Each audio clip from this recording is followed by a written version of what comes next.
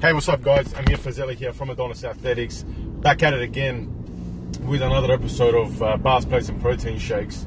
And today we'll talk about a couple of points on mistakes that beginners usually make when trying to stay lean. When people find it hard, find it frustrating to build muscle or to stay lean as they train, what are some of the common mistakes I noticed that they make? So number one is lack of protein intake. A lot of people feel like they are taking enough protein in through their diet, but really when you break it down, they're actually not. They're having much less protein than they think they should, and definitely not enough protein for the purposes of muscle development and progression as far as staying lean. Now, staying lean, the reason why protein is important is because it aids in the build of muscle, but also in the retention of muscle and body's tissues. So when protein is down, protein has been found to be a very important key variable for metabolism, for muscle retention, for changes in body composition and things like that. In fact, it's so important that when they've done research comparing different types of diets together, they've found that it doesn't matter if you do keto or low carb or high carb or whatever, paleo, anything else in between, as long as the calories are matched for and the protein is matched for, there is no difference in ultimate outcome really of all these different diets. As far as body recomposition or weight loss or weight gain goes, there is no difference. That's how big an importance protein plays. So a lot of people will maybe eat enough, but their protein may not be at the right amount, and so they get less than stellar results. So that's the number one thing, making sure that your protein is in. And if you know, some people obviously find it hard to get protein in, depending on how big you are and depending how your previous eating habits have been, that you got to obviously make a change now. They'll find that it's hard for them to hit protein. That's fine. You just got to use little tips and tricks until it becomes your newly found habit again. And those things could be sneaking in protein shakes. Those things could be making sure you're eating protein regularly enough through the day at certain intervals. Which brings me to my next point. Eating protein at enough or not too long a distance between each protein intake.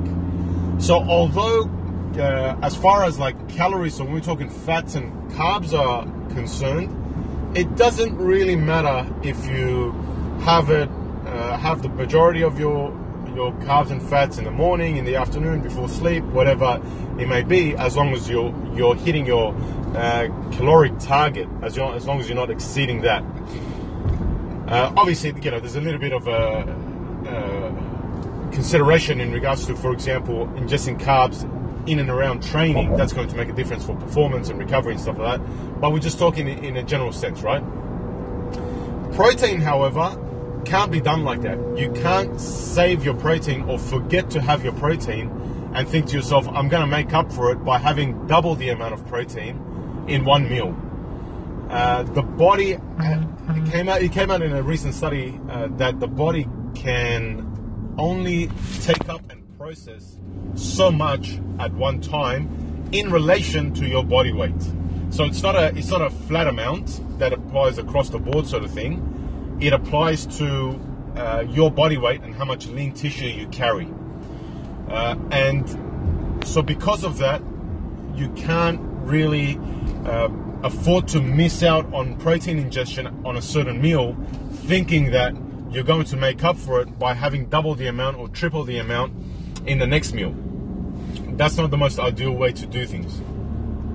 You want to make sure that you're having some sort of a significant amount of protein intake every 4 to 5 hours through the day. And that's why things like protein shakes and protein bars can really make things easier and come in handy, and they can be used to ensure that you meet that protein demand, especially if you're somebody who is of a higher body weight, carries a lot of lean mass, and needs to be able to maintain that body weight. With that being said, the next step to that is not just having a regular enough intake of protein, but having a regular enough intake of just food in general. So people get busy through the day, that's understandable, no problem. We're all busy in this day and age. And sometimes you either forget to eat or you don't have time to stop what you're doing to eat. But you need to do what you can to reduce that impact and that damage as much as possible. Whether that be through things like protein shakes, protein bars, easy to have like maybe liquid form meals, things of that nature. It's very important to be able to get it in, because you may think that you will make up for that calorie ingestion or the right type of calories later, but often a couple of things happen. You either don't have enough calories later because of stress, or maybe you've had, say for example, too much coffee or caffeine and you're just not that hungry, and so you end up missing your day's target for that day. Or you put off eating for so long through the day that by the time you do come to eat, you are starving and you easily can go over calories because you just want to cram some food in to make the starvation go away. And that can obviously screw up the process, because you can easily go over calories, and as we know, calorie restriction or calorie control is very important to keeping your body weight at a certain range. Either weight loss or weight gain, whatever it may be. So that's the other thing. Another point is a lack of intensity and a lack of consistency in training. Now, although for muscular retention, it's very important to have the right amount of calories, and yes, it's important to have carbs. Carbs have a protein sparing effect. The strongest signal for muscle retention is in fact training itself. The act of strength training, resistance training, sends a cascade of signals to the body that helps promote not only muscle growth but certainly muscle retention. And we're talking even at a fraction of what you normally would do, the volume you would normally do for progression in weight gain or progression in muscle development.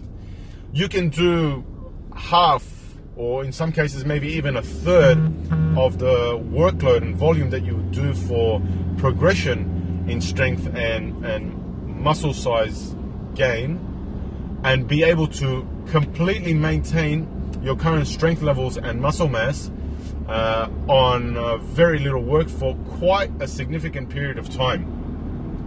So during times when you get busy, it's important to be able to factor in and hold on to weight training, resistance training, at least say twice a week, using compound movements for 3 sets of anywhere between 6 to 12, fairly heavy, actually giving it a go.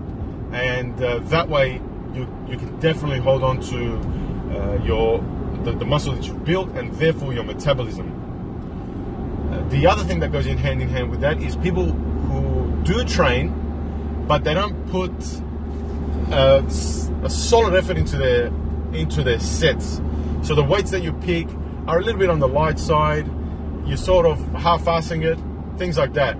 That's going to definitely damage and limit the progress that you could potentially have, because intensity needs to be at a certain amount, and also volume needs to build up to a certain amount. So by you sort of cutting it short or half-assing it, you're spending the time, but you're not getting everything you could for that time that you're spending.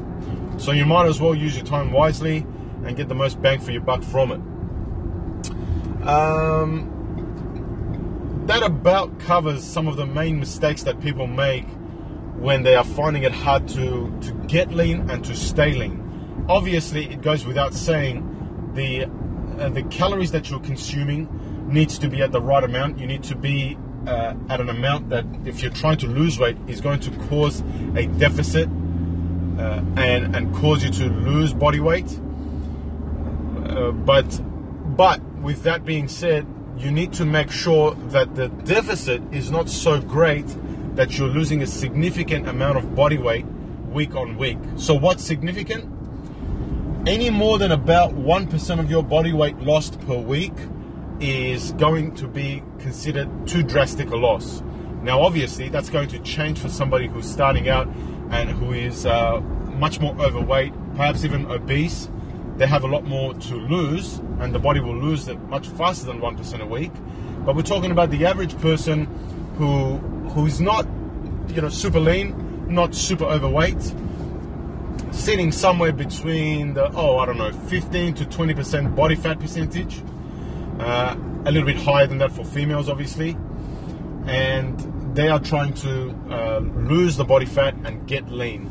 For somebody in that range, any more than 1% body weight lost per week would probably indicate that you're also losing muscle mass as you're going on. So you're obviously defeating the purpose a little bit there, because you want to optimize body composition.